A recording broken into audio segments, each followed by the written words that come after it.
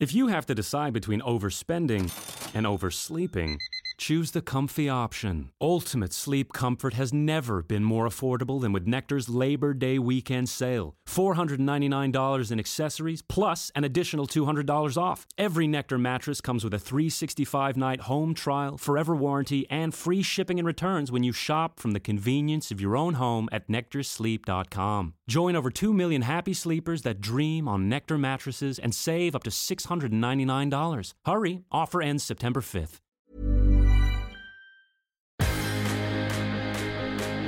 Hey, I'm Melissa. And I'm Jesse. And this is the Reimagine Success Podcast. We're a husband and wife team who want to make a difference. Keeping up with the Joneses can be exhausting, and we can often lose sight of what we are accomplishing. We're here to reimagine success and to celebrate the steps it takes us to get there. Big or small, we want to showcase success stories that will inspire, motivate, and help propel you towards greatness in your own life. So come reimagine success with us, and let's go on this journey together. This week's episode brought to you by Deadly Crimson, a published comic book series picked up by Creative Global Entertainment. It's a compelling and thrilling action story with comedic elements similar to Avengers and Guardians of the Galaxy. This story keeps you gripping the edge of your seat while retaining an emotional center. Deadly Crimson is an action-adventure story about a scientist turned assassin who must rescue her kidnapped daughter despite the most criminal masterminds against her. Find out more at www.deadlycrimson.com, Instagram and Facebook at Deadly Crimson. Email crimsonisdeadly@gmail.com. Welcome back to another edition of Reimagine Success. Hey, everybody. A great day for success, and hope that you are having a good day and getting out there and doing big things. Oh, yes. Now, this week has been exciting for myself and Jesse. I have actually been on set. I can't say too much yet, but I have been on set for a really big show, and I'll be wrapping that up next week. So I'm really excited to share that information with you. And don't forget, we are on Patreon, patreon.com/creativeglobal. So you can head over there and I'll share some behind the sneak peeks, and you can get that first look of what we're doing in our lives. Yeah, and we've got a lot of great stuff on the Patreon right now. We've got music from me, extra podcasts from Melissa and I. We've got stuff about Deadly Crimson that's coming out real soon. So make sure you get over there, subscribe to our Patreon. You can subscribe for as little as $5 a month and as much as $20 a month. And you don't understand how big of a way that it goes for us creatives. How much it supports us. To have support and to support the things that you consume. So make sure that you're supporting something. If it's not us, support another podcast that you listen to regularly. But get out there and support local artists and creatives. And thank you so much to all of our listeners all over the world. We are in 16 countries, and we couldn't be more excited to have you guys follow our journey, follow our guest, and be inspired every single week with what we're putting out there for you. And with that, I am so excited about this week's guest. Oh, yeah. We've got a really, really great one today. You've heard us talk about Naked and Afraid on this podcast before with Melissa, but now we've got the godfather of Naked and Afraid, E.J. Snyder. Yes. E.J. grew up in northern New Jersey, just outside New York City, in a tough Italian neighborhoods. E.J. learned many outdoor skills and love for the wilderness with his late kid brother, Jeff, when their father took them camping, hiking, hunting, fishing, and trapping.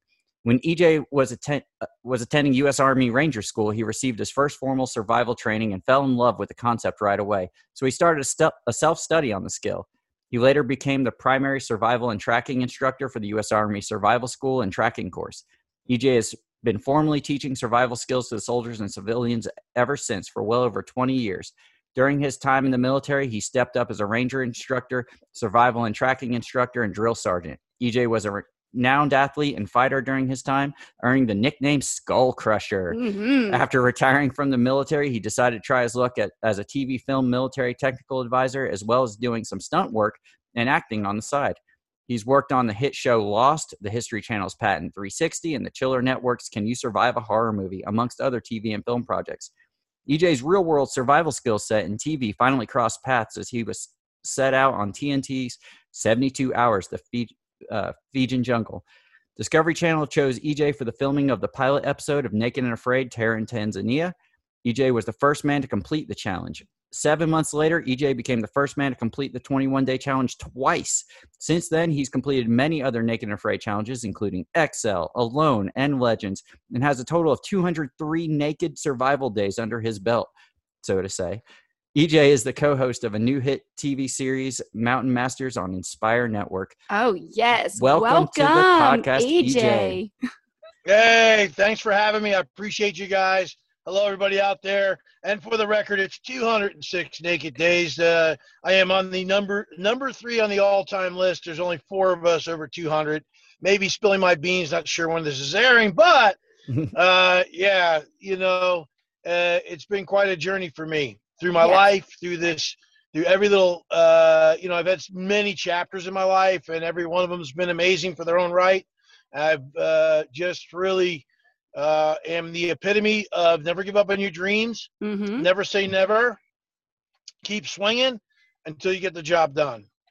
Well, that was the shortened bio, and there was so much more that we could have said and wish that we had time in a bio to say, but honestly, I think our fans would rather hear it from you. So why don't you give a little bit about your story, your, how you got to where you're at today? Yes. Yeah. Well, I've been on this earth walking step by step for 5.5 decades. It was funny. And Naked Afraid, they always come up to you every day and they go, "Hey, what day is it? How many days are left? How do you feel?" And I always tell them, I don't care. No, and I feel great. And I don't measure this thing by the days that I will be facing. I measure it by the amount of steps I take during this journey. And God willing, by the end of it, I won't know how many I took. And that's the way I want it, because but I'll have enjoyed every one of them.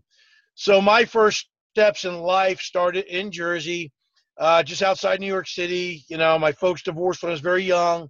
So we'd only get to see Dad kind of on the weekends and sometimes in the summer and holidays.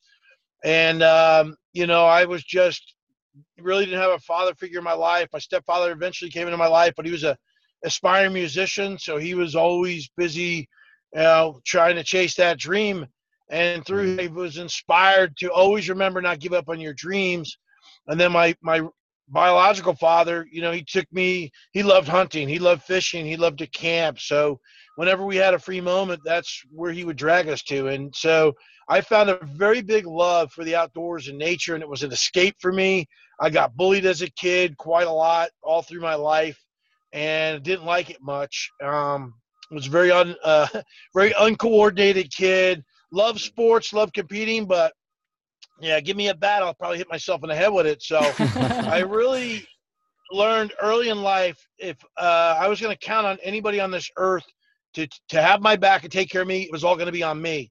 So I learned to play sports, and I got very good at many of them, only so I wouldn't be picked last. When I picked teams, I was always picked last. I didn't like that feeling. So I got really good at sports enough that I wouldn't get picked last. And it was the one thing I was very good at. I was very fast. So, all right, you got a strength, capitalize on that strength until you can stir up the weaknesses. So super fast, didn't like getting bullied, didn't have that confidence to defend myself. So my stepdad was a boxer, so I started learning some boxing, learning wrestling in school, too poor to afford martial arts lessons. So all my friends that went to class, when they came back, I'd say, "Hey, teach me what you learned today." And I learned a whole array of defense skills that built my confidence up enough to where I felt I was able to stand up to the bullies. And it wasn't just one bully. I had a whole pack of them, like a pack of wolves, a bunch of hyenas, rather. I feel you on that. and then, I was starting to grow into my own. And so I was doing MMA before they called it MMA. And the biggest bully of the group is the one that kind of started with me, and I decided I was going to make a mark out of him. My mother told me, if you get hit, you can defend yourself. And so I've not thrown a lot of first punches in my life outside the ring or combat, but I've thrown a hell of a lot of last punches. And so that's the most important one. Yeah. And as I got bigger, as I grew as into my adult frame, I got very large, started lifting weights, and and I realized I liked fighting a lot. And so I tried to, garnish that into the ring.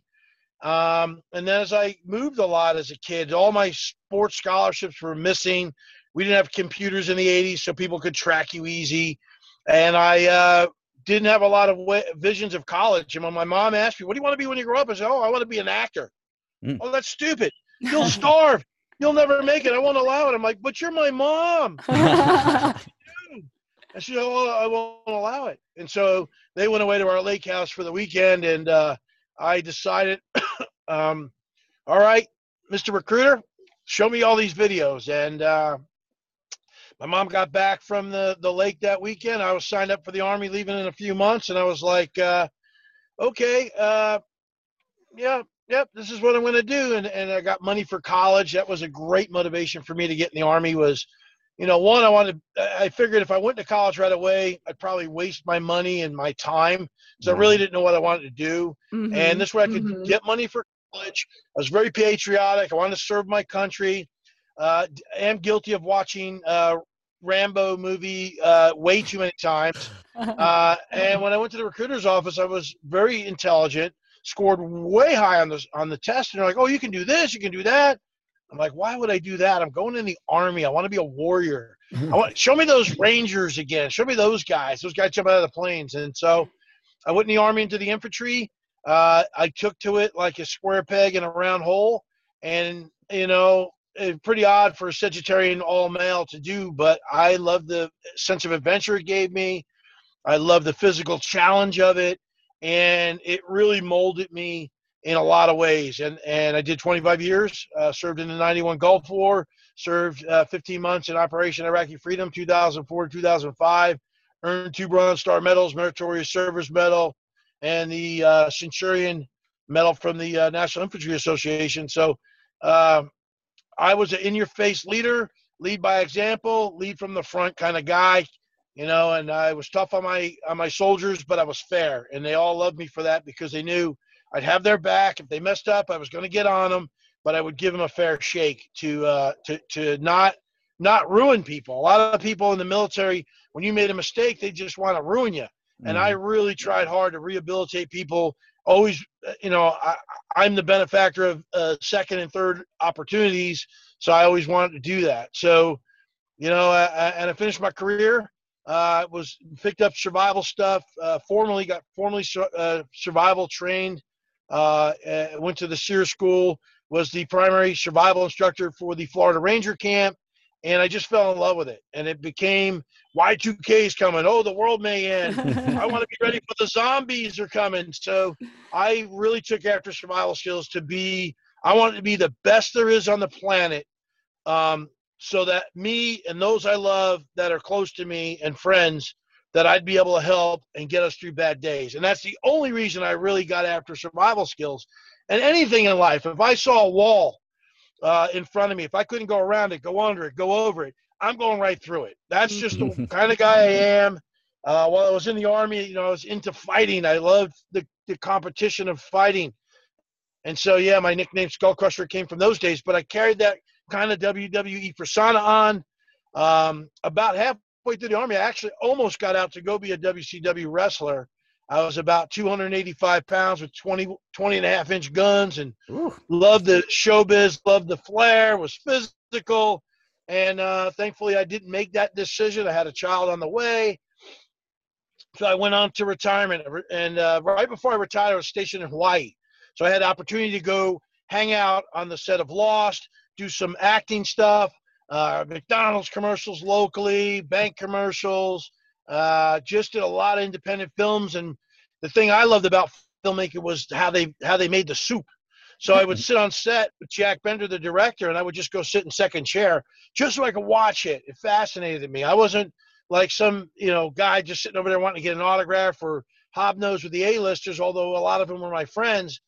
I wanted to watch how film was made. And so I started doing independent films as a producer and doing different jobs. And I just dove right into film as a hobby. So when I retired, I wanted to be a Miltech advisor, and I actually took on a contract job back at Fort Bragg, North Carolina, teaching survival for about 5 years, but still doing TV on the side. And next thing I knew, I was applying for shows like Survivor and Big Brother. I was like a finalist for those two shows. I didn't apply for Big Brother. They came after me. So You got I to put that thought, out well, there. yeah. And they wanted me to be the villain for a season. And then I feel both like times I feel like Big Go Brother ahead. would be harder to survive than maybe Naked and Afraid, honestly. Exactly. I saw it as a really crazy challenge, but I loved the competition. And I thought, well, that's a good way to put myself in an uncomfortable situation, see what I get out of it. Mm. But my name started floating around the casting world. I got replaced at the very last minute for both of those shows. But every step in life, the spirits, God, if you will, puts them before you, and you just take them. And so Discovery called me up and had me come out to try out for Dual Survival. They didn't pick me. They said, we'll call you. I went on and did 72 hours in the Fijian jungle, sitting there, done with the race, sitting in the Fijian hotel, mad as hell because we didn't win. And Discovery calls me, say, hey, we got this really great new survival show. It's really extreme. You're the most qualified survivors we've had ever, and we think you'd be great for it, and you can help us build the pilot. Mm-hmm. Oh, okay. Well, sounds great. Sign me up. Little did I know, as every call we would have, every couple of weeks, there was another piece of clothing being removed or a piece of gear. I was like, what is this, strip poker? And next thing I know, I'm in LA, and they're trying to figure out which female is going to go out there with me. And then in January of 2013, we made history. I took my first most painful steps naked into a world that I was kind of afraid of because I didn't know where it was going. I thought the title was stupid. And I was like, this isn't going anywhere, but they paid me. I'm in Africa. Let's safari. And so there I went. And my most proudest moment is that Kelly and I got that right. So many other people could have that same experience that we had. Now, some 14 seasons later, 7XLs later. Mm-hmm. And it was so weird because here, me and Kelly are walking naked. We're hearing all these great African animals howling and doing all their things. And I'm wondering what the gods are looking at us, and all the maybe any villagers that or tribesmen that could see us from afar. We're thinking, here's two naked white people walking in Africa with On purpose. all these, on purpose, with like a line of 15 people behind them with a camera and a whole bunch of executive producers with brand new Eddie Bauer gear out there trying to safari. And I looked back and started laughing at that sight, and then on I went. And so that's kind of it in a nutshell. I have so much more that I can share on the end, but I'm living proof that at 56 years old, you want to be on TV as a young kid, poor kid out of Jersey with no vision or vehicle to get there.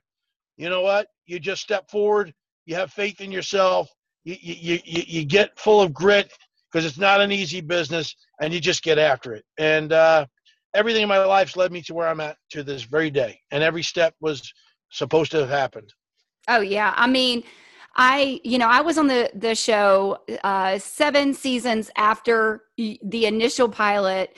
And you did. I went and watched your show and your episode, and that's what, still rings to this day. And you are such a legend, not only on this show, but everything else that you've gone on and done. So I have always been so impressed with you, and I've always tried to pick your brain every single time I was, gonna go out or went out. I was always like, EJ, help. And I advise a lot of people. I consult for the show. I have been for a long time, since season 3. Mm-hmm. I interview and screen people to go out there. But it like when I went out, it wasn't easy. We were building a show. Right. So we had a bunch of crew. We had 2 people that were game. Mm-hmm. And I remember getting the map at the tree, and Steve Rankin, I go, okay, so what's this? He's like, oh, that's your map.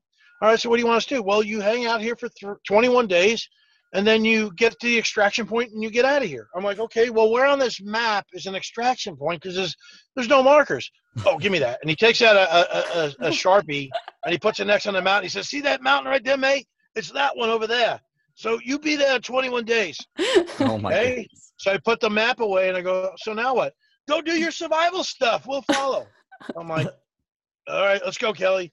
And that's how it got started, because we didn't have the first few seasons, there was nothing to like for Survivor and Big Brother, for example. I had seasons to go back and look and strategize and make a plan on how I was going to survive this thing. Mm-hmm. And now with Naked Afraid, people are going to look back at me. And I remember watching the very first Survivor. And here's the very first, and Richard always reminds me of this, Richard Hatch, who won the first season of Survivor. He says, EJ, I was at a charity event with him. He goes, remember, I was the very first naked survivalist. Remember that. And he did. He was naked on his birthday. And I said, I thought about that years later, but I was like, wow, that's what he must have felt like, because they did that and no one knew what they were doing at that moment either. So, yeah, you were paving the way for so many other survivalists, including Melissa. Like, had it not been for you and your bravery to go out there into something that is the unknown, literally, like you have no idea what you're about to experience out there. And you went, and like you said, there was crazy amounts of animals. And I actually just watched your first episode today. And did you? Yeah, watching you walk around on the thorns on your foot. You suffered a massive foot infection. Which day two. Yeah, I can't even believe how excruciating that is. Which leads me to another question I really want to ask you. So, being that you suffered that massive foot infection, what other major health issues have you faced while doing these shows?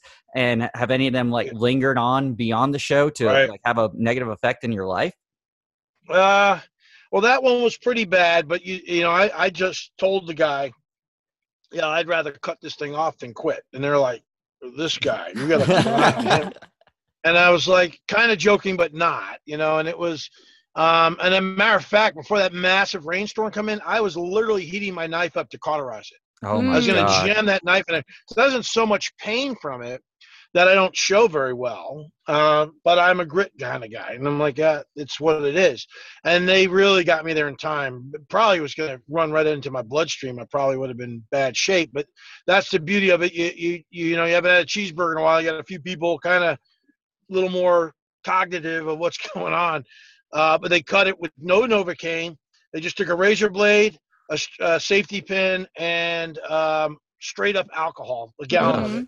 And so I've been through my share of pain. I hacked open my leg in the Amazon with Laura's knife, and it went right down to the shin bone. I was going to stitch it up with bullet ants, and then the medic on the scene was so freaked out I was going to lose my leg. She demanded I got stitches, then so I got 7 stitches, and I was like, And then I took the stitches out like 5 days later, and they thought it was going to be 2 weeks. So I was like, I heal freakishly fast. So I've hurt myself throughout a lot of these things. And the worst injury I've received was last year in Legends when I was walking on a willow tree over the water, clearing hyacinth to make a fishing hole. And I speared myself through my testicles and tore my testicle. My right testicle had 2 huge holes in it, which required multiple stitches, I think 8 in total. Again, I didn't take any Novocaine because I'm like, it's a sack, it's loose skin. You're going to stick me 10 times to numb it. Just stick me with the needle anyway, and let's just stitch this thing up because I got firewood I got to go get. So they stitched me up, and then I stayed in the challenge another 32 days to finish the 60 days, and that's just a measure of the mark I am. A lot of people suffer different effects of malnutrition and different things. For me, I go in packing on a lot extra weight. I always go in super heavy. And the longer the days, the more weight I put on. It's just my strategy to lessen the blow of not finding food initially right out the gate. And when you're eating like a caveman, that's super keto. So you're going to lose a lot of weight. What I found attacks me, because my weak point is my dental. I've had 5 teeth I've lost through this challenge. I've had several had to be repaired. I've broken crowns and veneers and everything. And so I've had a lot of dental work from this show. And I think I've had some lingering dental issues. Definitely fingernails and toenails are kind of brittle now because of the malnutrition. That's a common thing with a lot of people that do this challenge. And then a lot of people lose hair. For me, I think I get reverse aging. My hair's grown more. My beard's gotten fuller. So Can't I complain don't about know. that. No. I actually lost hair when I got back. There was just like gobs of hair coming out, and I'm like, what Yeah. is going on? But it is a natural thing that happens, especially I think more so for the ladies because we lose a lot of nutrients. Where we're Yeah. getting protein, we lose a lot of the nutrients, the vegetables and Right. things like that. So, it does take a toll on Yeah. hair for sure. Yeah. And there's been a lot of tough places. I've been in, mostly they send me to places where nobody else can either make it Mm-hmm. or are having a tough time of it, or they don't think anyone else can make it. So, Which has been the toughest one for you? To date, although being in the cold in the swamps was pretty brutal. The Amazon's always a punch in the face, but for me, it was Bulgaria. I did my Naked Afraid Alone episode in Bulgaria. They got me in on the last minute. They weren't even going to do my episode, but they got approved to go to Bulgaria, and Discovery's been trying to go there forever. So they called me up, said, "You want to go?" I'm like, "Oh, hell yeah." And it wasn't tough because I was alone. I do a lot of things by myself. Mm-hmm. So that was not a problem. But it was brutally, I was in the Balkan Mountains, spent most of my time at 3,500 feet. Even though the episodes show 51 degrees, it's like they should show what the temperature, the real feel is with the wind chill and the wind blowing on you, which brought it way down into the And you're 30s. naked. And you're naked. Mm-hmm. Yeah, 51 would be uncomfortable naked. Well, yeah. And so I think the coldest night I had with the wind was somewhere around 28 degrees. Oh. And they never showed it, but that particular night I lost my fire. Mm. That was the longest 14 hours of my life. And it was also extraordinarily difficult because when we got there, they said there was all this stuff we could eat and hunt. But once I got there was all these rules and laws of stuff you couldn't hunt. So now I could only eat vegetation and this and that. So as a vegetarian, I'm a large guy, Neanderthal. So I ate a few fish, but mostly it's been vegetation. And before I went in the challenge, another injury I received was I was doing some B-roll. They filmed me going in. We're running back and forth on this little pickup truck. I'm sitting on the back tailgate. Well, the truck hits a pothole. I fly out the back like a scuba diver backwards. Oh, no. I land with my entire 250 some odd pound carcass on the crown of my head. And I heard all the vertebrae going. I swore I thought I broke my neck. Oh. And I was laying there for a minute. I started moving my fingers, started wiggling my toes. I was like, okay. I slowly got up, was dizzy as hell. And I hadn't even started the challenge yet. And the camera guy was also the producer. He's like, mate, you okay? You okay? And I'm like, hold this truck still. And he's like, it's not moving. I'm like, okay, let me just grab it. And I'm holding it and I'm dizzy. And I'm like, can I get a drink of water? Thanks. And he's like, yeah. Oh shit, mate. Okay, I guess it's over then. I'm like, over what? You're not going to want to continue, are you? I'm like, absolutely. Yes. I didn't come all this way not to have this place take back. And then also in Bulgaria, they had Jen Taylor went out there and she had the two Brandons and none of them made it. So 4 people went to Bulgaria. I made it. The same thing happened when we went to the Amazon, Laura and I. They had 3 people quit the Amazon. We went and we made it 3 weeks. No bug nets, nothing, just ourselves. Mm-hmm. And maybe really soon you'll hear me call back to the scene of the crime for a similar situation. We'll have to get you back on. Talk about it. But this time it was a little bit easier in that respect. But so I've got a question about like those cold freezing nights when you have to survive that time. Do you employ any kind of meditation techniques to get you through that, or anything like mind over matter? I know like the Wim Hof method of breathing helps with cold or anything like that. What do you have to survive that? Some people do that. I'm kind of a barbarian, a little bit of a Viking, tough old soldier. Mm-hmm. There are many times where I was in the field and I just lay in the field, curled up next to my rifle because that's all I was going to see that day, and sleep. At least then I've had clothes. But with this, I normally just get in the fetal position, curl up next to the fire, and get what sleep I can. I mean, people talk about body heat, body warmth. You can do that, but if you don't have a blanket, per se, to trap any of that body heat and can't quite make one out of the vegetation that's worth the hell, you can curl up next to each other as much as you want, spooning, as they like to say, or cuddling. And the only parts that are going to be very warm is the skin that's touching each other. Then your exposed backside's getting froze. Whoever's facing forward, they're getting froze. It's really about setting the conditions of a really good shelter, so you don't have to worry about that, and making it nice and toasty warm in there.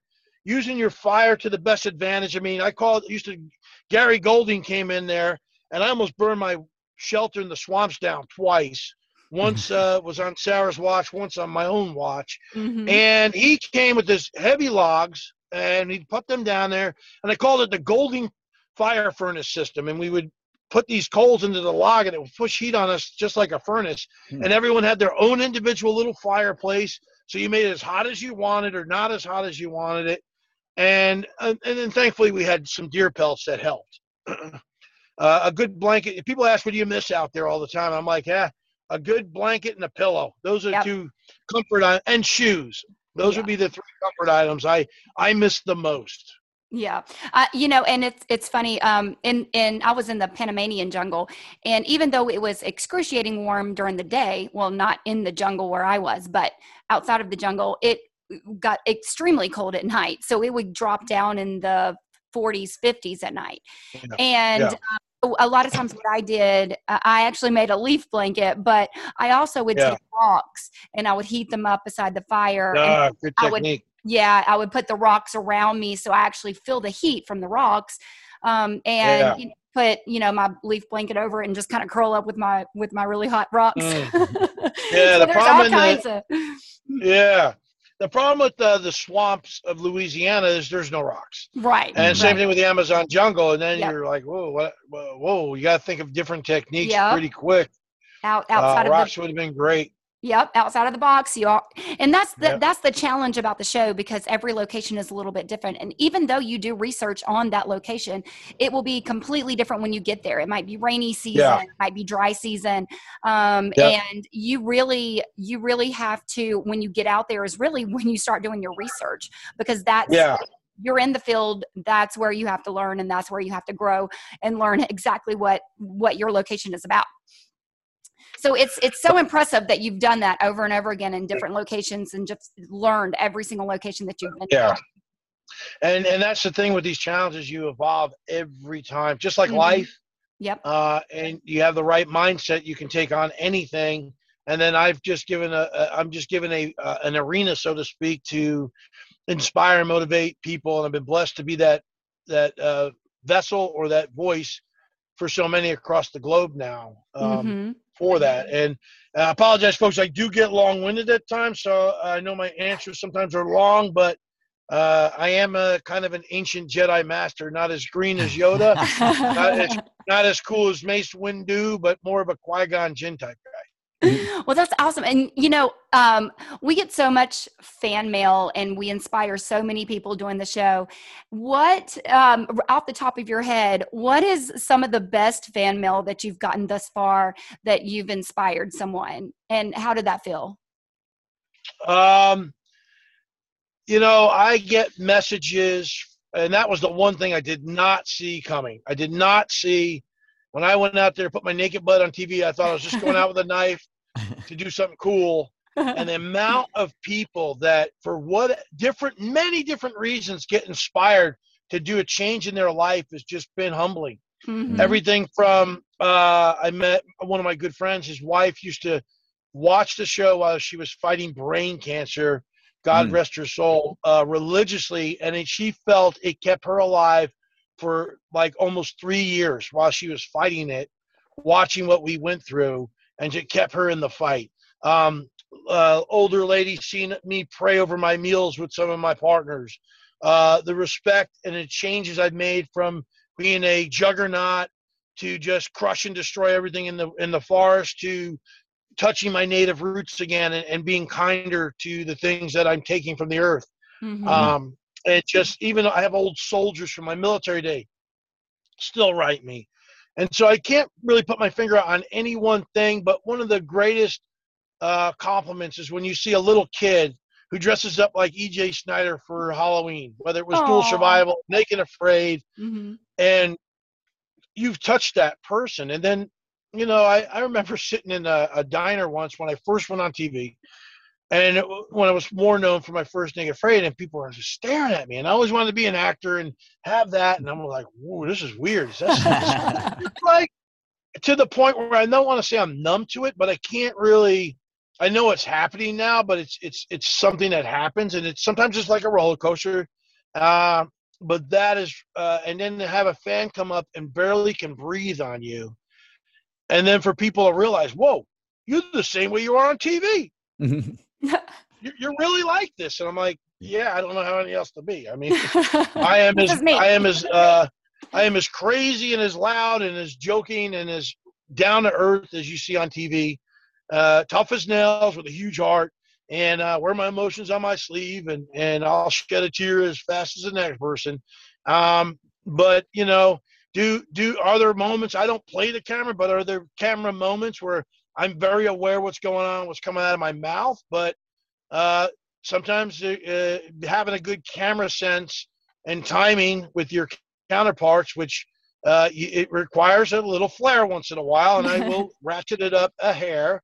That is the one thing, though, I found that's been very frustrating with the reality side of TV is that people on reality TV, they're not actors or anything like that, and they don't understand when you're doing groups of things that everybody should have a chance to talk. Everybody should have a chance to say something or be part of it, and no one should hog everything up.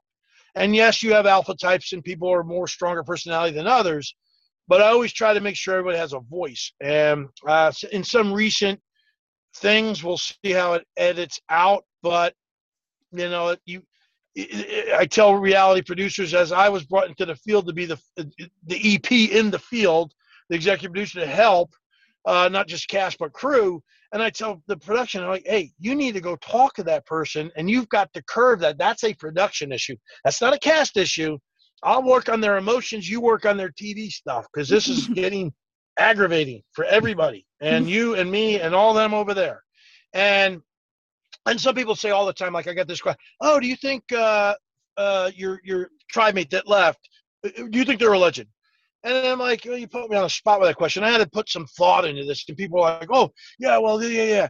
And I look at legends like this, and they're like, oh, you did all these days. Legends aren't made, nor are they born. They ascend, and then they just are. You can't make yourself the hero. It just happens to it just happens. It just evolves.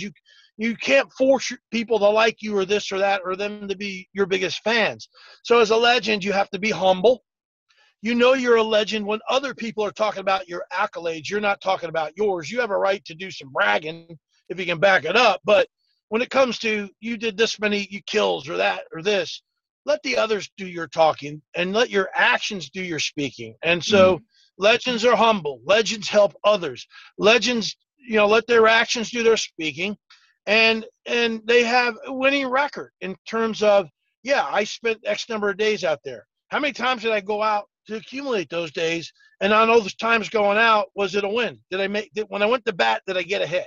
Don't have to be a home run, but did I get a hit? So I've been at bat 6 times, got 6 hits.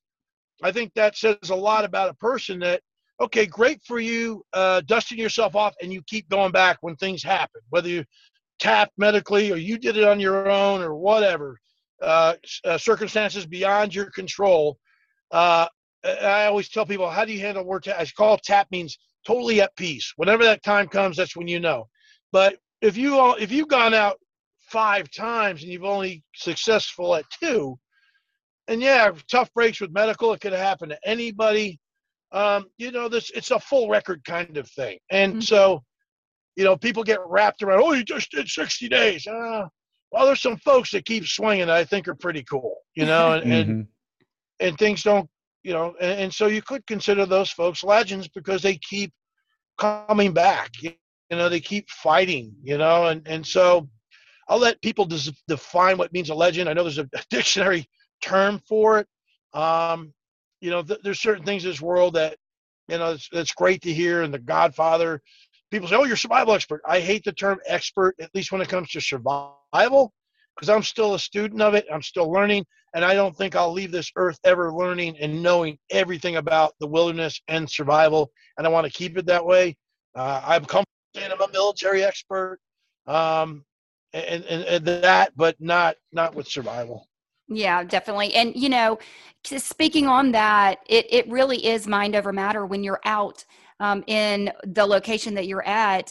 It was the day before my extraction. I was out there all alone. My partner had already tapped out at this Yeah. point. And medical, every morning you do a medical check and every afternoon you do a medical check. And medical came the morning before extraction and was like, you're going to have to tap out. And I'm like, whoa, why? And they're like, your sugar levels or your blood sugar is just way too low. Your blood pressure is way too low. And I'm like, no, I'm sorry, you're not tapping me out. I am doing this and I'm going to go forward and I'm going to go do extraction. And I was bone tired at the end of extraction. I had to sit down during my final interview and I was like, please just let me sit for a second. I need to rest. Yeah.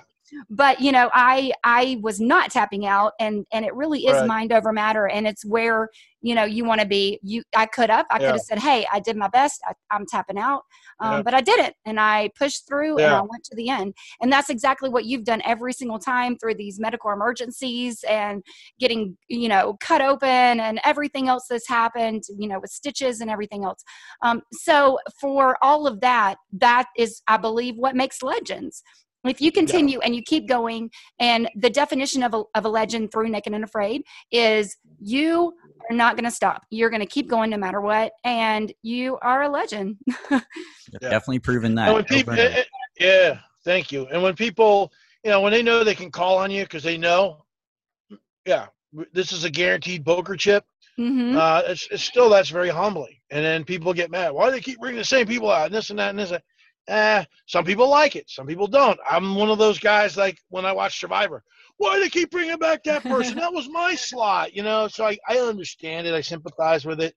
But certain things are not to be trifled with. In certain locations, you just can't send just about anybody into certain places.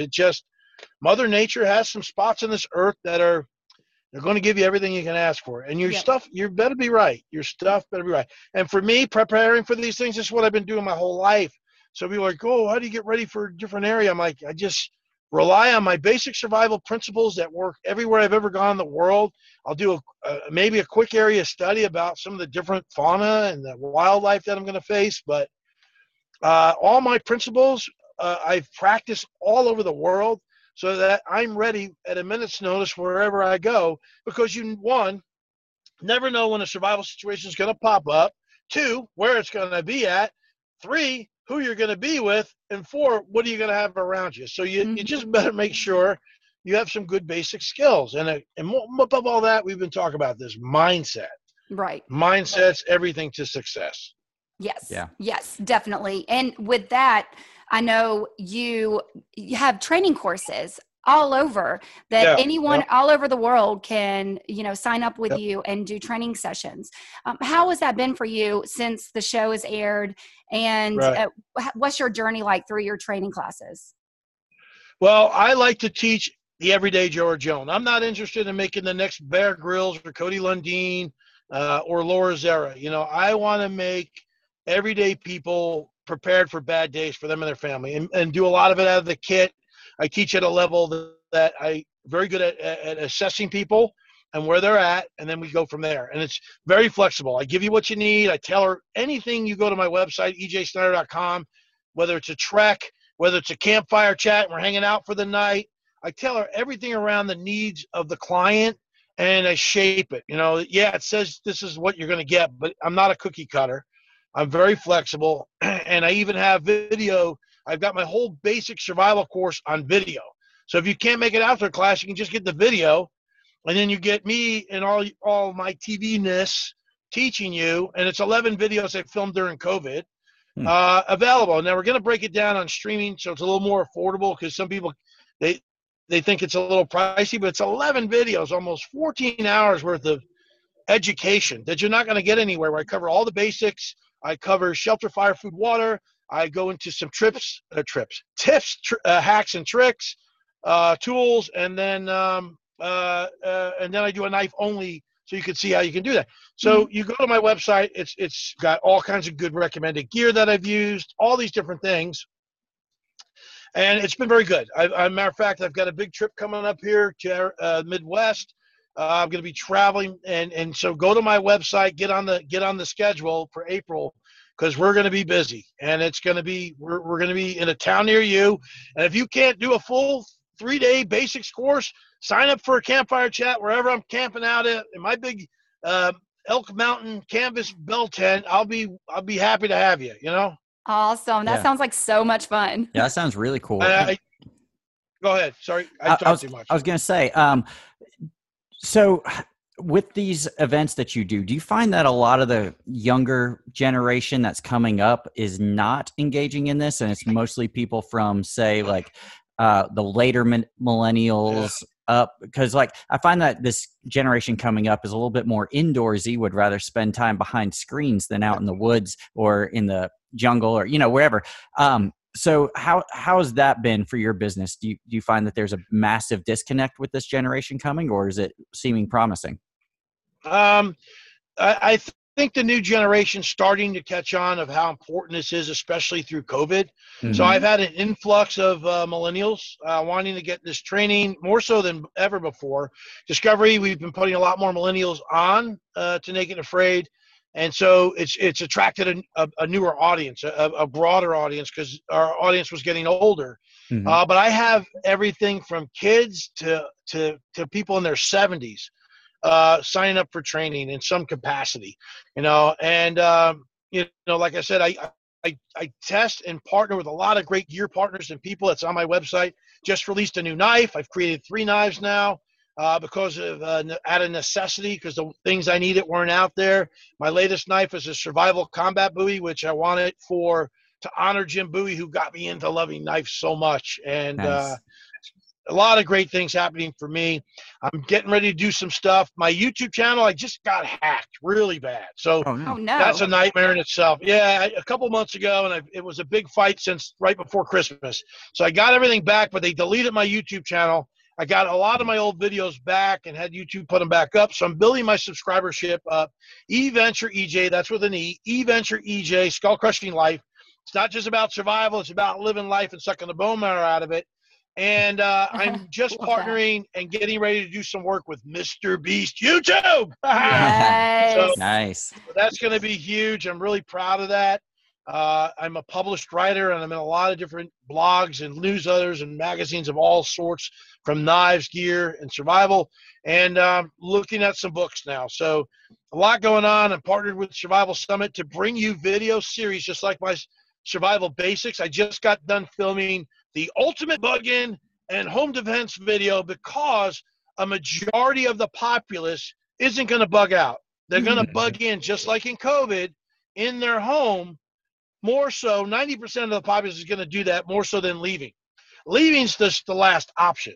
Mm-hmm. So we touch on that a little bit, but it's more about bugging in, how to get ready for it, and how to defend yourself against those going to come and try and take what you have. That's so important, especially, with everything that's going on in the world these days, and survival in itself. When someone always asks me, like, why did you do this show? This is such a off show, for you, because everybody always thinks of me as like the girly girl with makeup and hair done. And, and for me, I always say this is a challenge. If something happened, I'm on an airplane, it crashes, and I'm left, and say I'm by myself and I have nothing left and there's nothing out there and I have to survive. Would you know how to survive? Would you know how to do this? And I would now, because I have trained and I've done the show, and, and so I feel like that I would be able to go out there and do that. But I always ask other people, would you be able to survive? And if you don't, then you need to find the resources, and you need to train, and you need to learn, and you do need to become or have those survival skills in the back of your head, just in case anything ever happens. Even if it's just learning how to survive out of a survival kit. Yeah. Or like with a lot of my classes, I have a train as your fight mentality that I took from the Army. That means those skills need to work when you need them most. Mm-hmm. When you're out there and it's windy and you need a fire and you're starting to get cold and you're freezing. And then so with all my classes, I always do stress tests at the end of what you learn, to put you under a little pressure, so you see how you do mentally, and see how people do. Because I like to put people in little scenarios so they can see how they would react. It also builds up confidence. And when you have gear, people are like, oh, look at that big knife. I'm like, I always tell people, the best knife in a survival situation is the one you have. Get a knife that works for you based on your skill set, your comfort level. Don't go buy my big knife because you think it's cool. Buy something that works for you because it's going to save your life. And that goes with gear. And I also offer like a Naked Afraid experience challenge or a dual survival challenge. And some people sign up for those because they want to, well, maybe I'll go on the show. And then after 3 days on that challenge, they're like, yeah, I don't think so. Mm-hmm. And it doesn't mean you have to totally be naked. I put you out there in just your bathing suit or nudies if you want. And that way you feel like you're naked. And so, yeah, you know, it's, and that's what most people do, but they're down to the essentials. Yep. And they see how tough it really is. Yep. Yeah. That's so true. And one cool thing about survival that you're doing that I respect really big, and we touched on this a little bit earlier, and I want to dive into it a little bit more. And I know we're going a little long, so if you got any, come on, guys, we're okay, good. You know, cool. We're having fun. This thing here is good information. It'll be out there forever. People will hear it. I know I talk a little long. Sometimes I tend to be guilty of taking over podcasts, and these are the great hosts right here. I'm just a guest, folks, so let's not forget that. Oh, you're good. You're good. But good. I really wanted to dive into a little bit about your anti-bullying movement because that hits home with me. I was bullied a lot as a child, got into more fights than I could ever count, had unbelievably low self-esteem. It brought me to tears daily. That's why I'm a good musician. I didn't have any friends. With you, brother. Tell us about your anti-bullying movement, what you're doing to promote people to stop being bullied and how that's working. Yeah. Well, I was working with a lot of folks trying to bring awareness to folks about it. And the big way I do that is I let people know I was bullied. They look at me at 6'3", 245 pounds. They're like, how the heck, especially when I was like 285, I'm like, how the hell did you ever get bullied? Well, I did for a time, and then I became a bully of bullies. You know, when I seen other kids getting picked on or couldn't defend themselves, I stepped in, kind of like that old TV movie, the Guardian, I think it was, or The Bodyguard, I think it was. It was This kid was getting bullied in school, and this guy everyone's accused me of looking like with my hair was longer and all that, younger. You know, I try to bring awareness to that. I've talked to many kids that their parents have reached out to on the phone and kind of help mentor, coach them. The awesome. Boys and Girls Club, the YMCA were big parts of my life, with my mom being a single mom for a while, holding down 3 jobs with 2 hooligan sons that always were getting in trouble, and having to cope with it. And the Boy Scouts was a big part of my life, with Cub Scouts and all that. So I've always tried to give back to those programs and talk to the young people, talk to girls too, and I go to a lot of Christian service programs. And I just meet with troubled youth and kids that just, you know, they look at me and they're like, how could you have something in common with me? And I'm like, man, you have no idea. I was a poor kid in New Jersey, in a culturally and multi-ethnic and race environment. And, you know, we were a melting pot of immigrants, and I was on the back end of that, you know, where I had mafioso family members and all that stuff. So, you know, it was rough. You would get lost around in that stuff. Yeah. And so I remember, and I relate back to getting picked on and all those things. And so, and it goes along with cancers. I find cancer is a medical bully. And so those 2 causes are near and dear to my life, as well as veteran suicide now. We're losing more than 22 a day. And I've actually moving my efforts back into that. So like, you buy something off my website, 22% of my profit earnings, whatever I get from whatever I have, an affiliate link or whatever, goes right back to veteran suicide. Because I recently just lost a good friend about 3 weeks ago to veteran suicide. And I've had too many close friends from that. And plus with COVID, there's been a epidemic of suicide. Not just veterans, but everybody. And so all that stuff, you know, and a lot of times, you know, suicide is an end result of a drastic action of someone that got bullied. And a lot of times I go help the bullies out too, because guess what? A lot of times the bully is the one that needs more help than the person that's getting bullied, because you find out that the bully was being bullied. Yeah. Hurt people hurt people. I was just about to say that. Yep. And you got that right. And so I try to help people as a model and a survivor of being bullied. Preach, don't take care of it with violence. Try to talk through it, and then but you have every God-given right to defend yourself if someone puts their hands on you, and you should know how to do that. And I love the martial arts and boxing and wrestling because it develops you confidence and self-disciplines, and warriors. We're the last ones that want to go to war. We're always the last ones that go to war. But when it's time to go to war, we're coming for you. And so bullies need to understand that you can only push someone so far, and then the end result's never good when you push somebody way too far. And you don't want to have that on your conscience as a bully. That you and I can't imagine what kids are going through these days with social media. I don't even want to imagine that. I used to be a middle school teacher, and it was absolutely horrible seeing some of my students and the things that they were going through, because I was the kind of teacher where I created spaces for my students. A lot of the LGBTQ kids would come to my room and just find solace there. And, a lot of the picked on kids. I was an orchestra teacher and a chorus teacher. So I had some of the kids that were getting bullied anyway, and they would just come and pour their hearts out to me.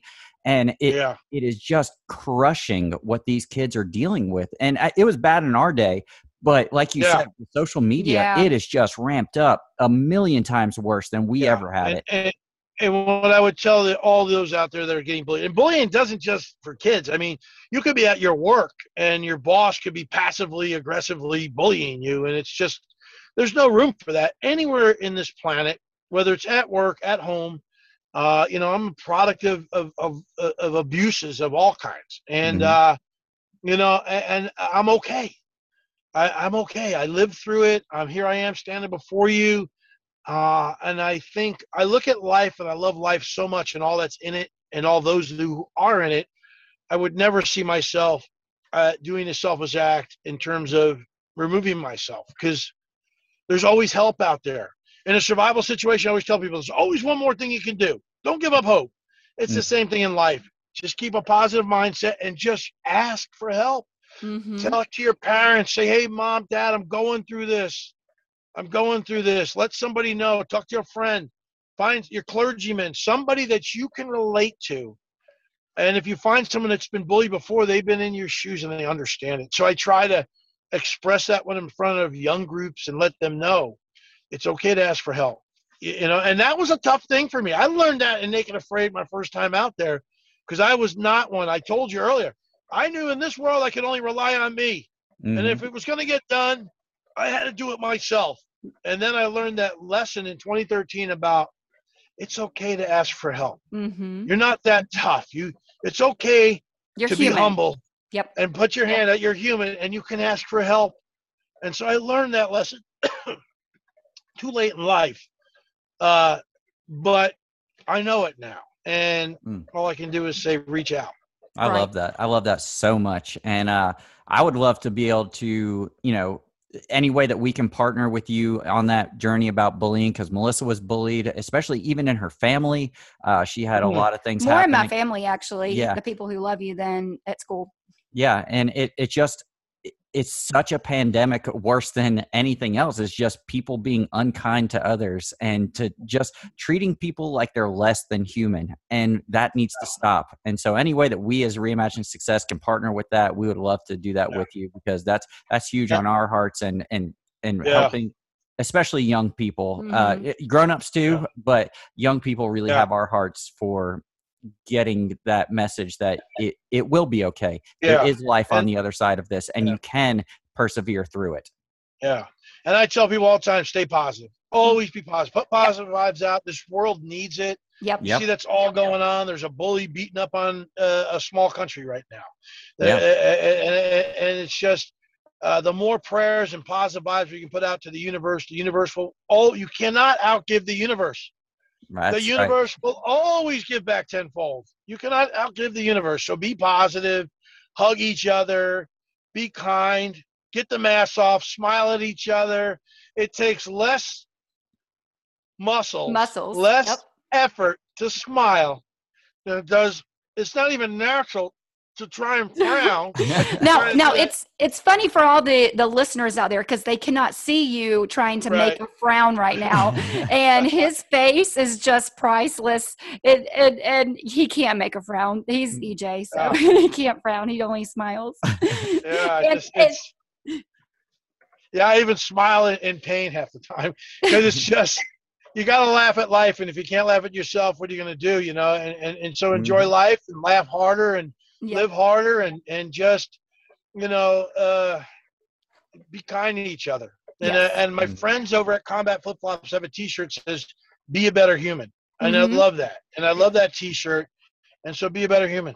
Yep. Yeah. Now we actually have a hashtag. It's called "Be Decent Humans," and that's nice. Yep, that's a hashtag that we've started, and we tag it on everything that we post, like "Be Decent Humans." It's not hard to be a decent human. Yes. Just stop being a jerk.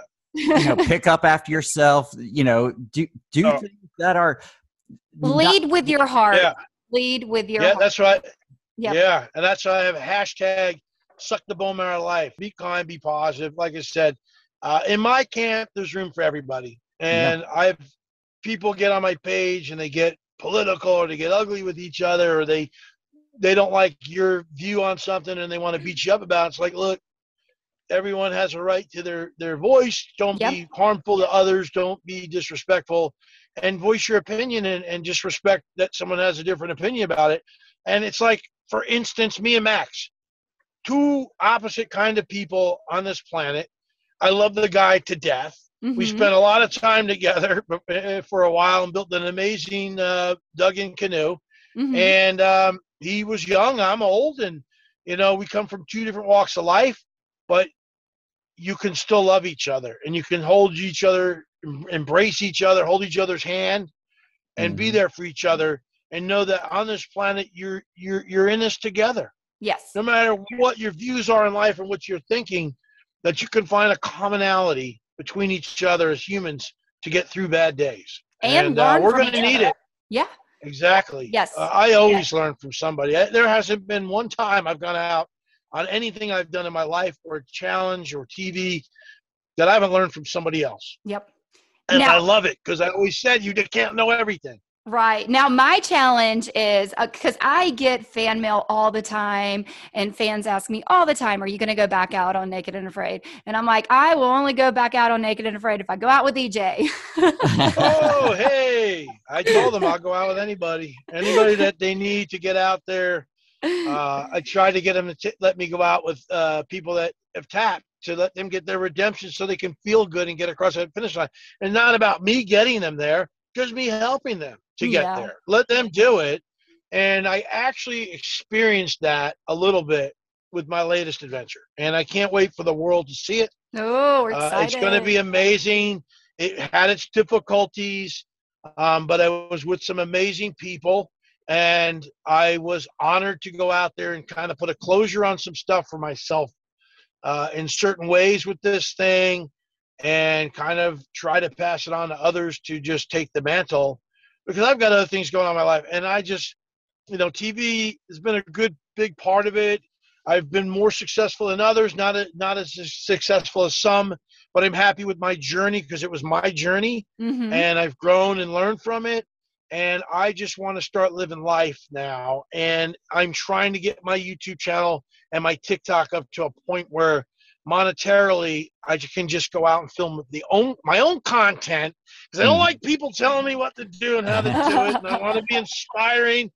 And I almost would be remiss if I don't mention that, I don't know when this is airing, but on March 26th on the Inspire Network, that's INSP, at 5 p.m. Eastern, will be my new show that I hosted with Kat Bigney called Mountain Masters. And we had 4 incredible survivals come out, and it's a survival skills competition series. You guys have been asking for it. You've been begging for it. Well, these 4 people take on each other. They take on themselves, and they take on the mountain in a skills competition series that's never been seen before. And the mountain can really put a kicking in your butt. And so I'm really proud of that piece of work. My co-host Kat's amazing. these 4 survivalists, 2 of them have roots in Alone, 2 have it in Naked and Afraid.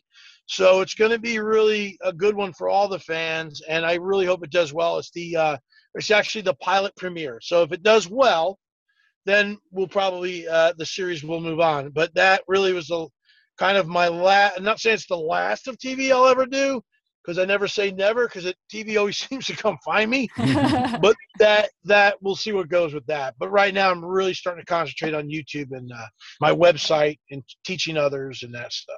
So no plans to go back out on Naked and Afraid anytime soon then? Supposedly, I've retired from those long ones. I wouldn't be out, not against a short one, but the problem with that is it's an addiction. And, I might go out if they ask me that question, like we were joking, 100 days? I was like, 100 days?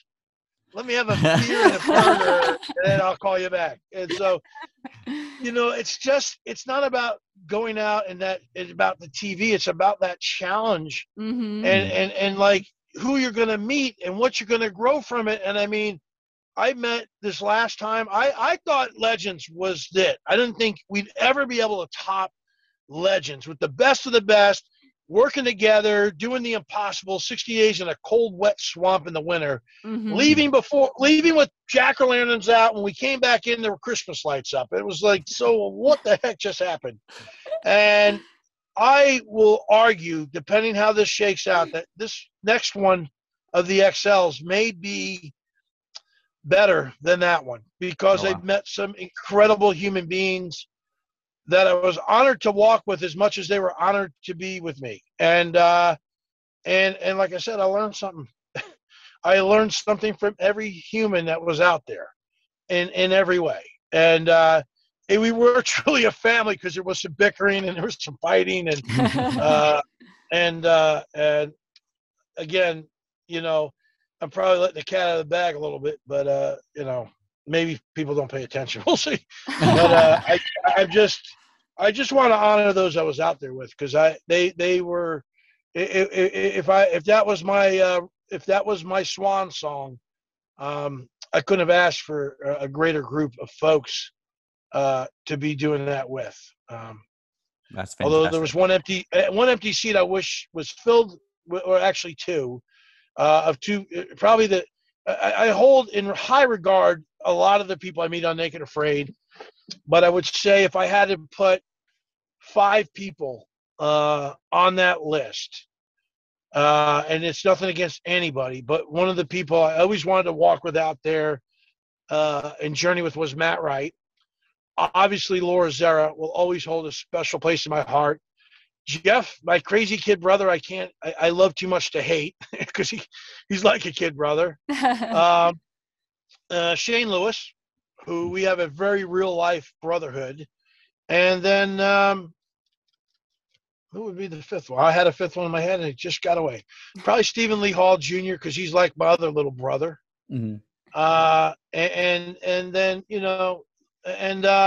and then right behind them would be a close chasing of Waz and Amber and Dan Link, and then all the rest of the legends, Max and Gary Golding and Riley and even Ryan. So it's hard to just people say, hey, pick a few people. I just can't, because it's just they're all such incredible people, and every person I've ever came across with on these challenges have touched me in a way that I'll never forget the rest of my life. That is so awesome. So awesome. One of the questions that we have to ask all of our guests, and you've said a lot of things that could count as this, but maybe there's something that maybe you haven't mentioned yet that you would like to share. What specific success stories do you have recently that you'd like to celebrate? Because we're all about celebrating success on this podcast. Big or small. Yeah, big or small. Could be personal, could be professional. Okay. All right. Well, professionally, I mean, getting my social medias back from the hackers, and then going into a number that I started with Instagram when I can remember only having 700 followers. Now I'm at like 125,000. Yeah. And without help on my own. I mean, and I say that because that means my message is getting out. More people I can influence through social media, TV, And that's all I want to be, is an inspiration to so many out there, to whether I know what message they're supposed to receive or not. I just got to throw it because I'm the vessel. But the Mr. Beast, landing the Mr. Beast deal was probably the culmination of me realizing my professional self-worth in this world and where I'm at professionally, as a mentor to others and as an advisor and consultant and expert, and of expertise of my talent. And that for me was, I'd never 56 years old, that I always saw myself short. And I think that's a product of bullying. And so I feel like I'm finally turned the corner in that world. I've got the right people in my life to help me with my website. If you haven't gone there, go to ejsnyder.com, subscribe for my blogs, my emails, get the newsletters, and all the updates. And so that for me, business-wise, it's successful.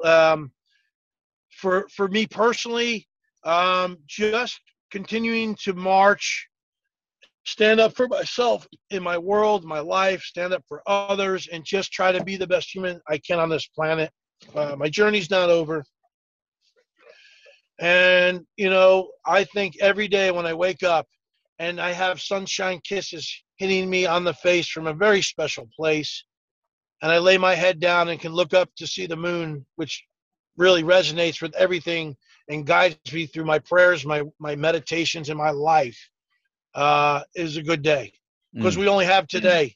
Yep. We can't worry about what's in the rearview mirror because there's nothing you can do about it. It's gone. You can only learn from it. And tomorrow's not guaranteed, so you can't be worried about it. It will get here soon enough. So enjoy the moments, enjoy the day, and hold those you love closer to you and tell them every day how much you love them and how much you care about them, because tomorrow they might not be here. And recently, my son was involved in a very awful car wreck, and I realize that now, that life's too precious, and it can be blinked out in a moment's notice. So really, really enjoy life and appreciate those in it, because life's too precious and sometimes too damn short for some. Yeah. And if you live in the moment, that moment can last forever. And those moments are just so precious. So you have been so amazing, EJ. And TV's forever. TV's forever. My naked butt will be all over the TV for my grandkids and generations to come to see. I expect to get all emotional today. So will mine. That's awesome. So now, EJ, tell our listeners again where they can go and subscribe to your YouTube channel. And follow you on Instagram and all that. Excellent. Go on over to subscribe at my YouTube channel, eVenture EJ. That's with an E. eVenture EJ, Skull Crushing Life. Go ahead and subscribe. We're working on content, and there's going to be a whole lot of it coming out real soon. You can find me at ejsnyder.com, www.ejsnyder.com. All my social media links are there. Sign up with your email. I got 2 tutorials. I got everything EJ. I've got, you want to know about EJ, go there. And on any of my social medias, TikTok, Twitter, and Instagram at EJ Snyder333. Link up with me on LinkedIn or Facebook at EJ Snyder. Blue check marks, people, blue check, because my personal stuff is off limits. So then that's where you can find me. And like I say all the time, tua sponte super stes. That is Latin for survive by your own will. Be the best human you can be on the planet. Never give up hope, because there's always one more thing you can do, and just stay with a positive mindset in life. And you can get through anything, because you're amazing. Yes. Thank you so much, EJ. You have been so inspiring, and just love you every single time that you're on TV and I get any time with you. It's just always, always, always so amazing. So thank you so much for being such an inspiration to everyone out there, to us, to our listeners, and everyone all over the world. Yeah, your message is something that we at this podcast resonate with hardcore, and everything that you've said today is stuff that we truly believe in our hearts, and trying to get that same message out there. So thank you for partnering with us and coming on this journey with us to put this message even further out there into the world, and appreciate you being on this episode. And anything you ever need, just reach out and let us know.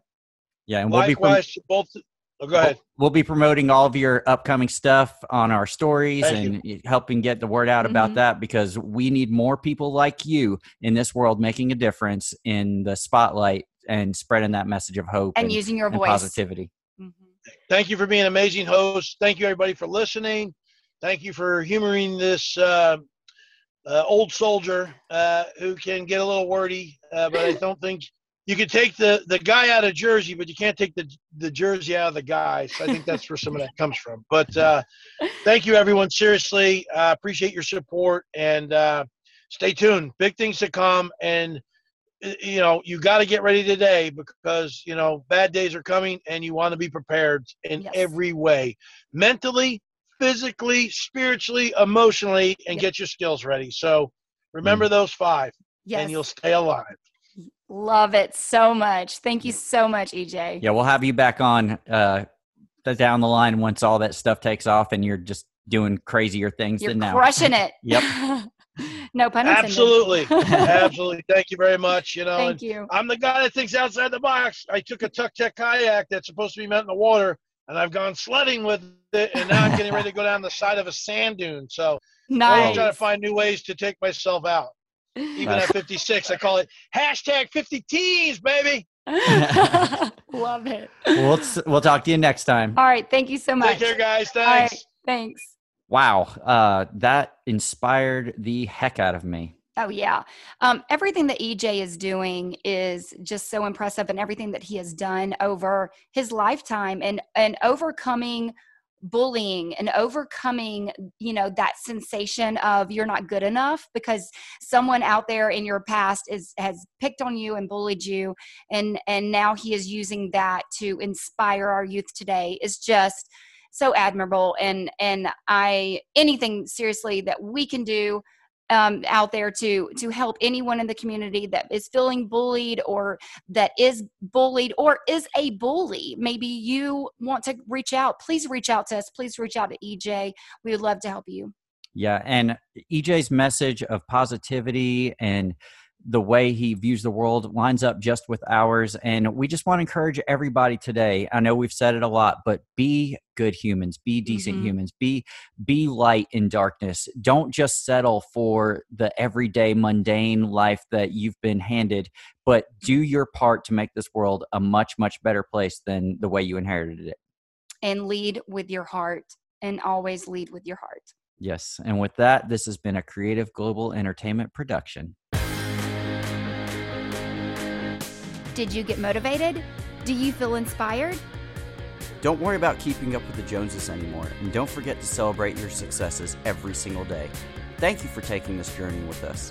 Follow us at Facebook and Instagram at Reimagine Success Pod. Email us at reimaginesuccesspod@gmail.com and let us know what your successes are. New episodes every Thursday at reimaginesuccesspod.com. So let's change our mindsets and reimagine success.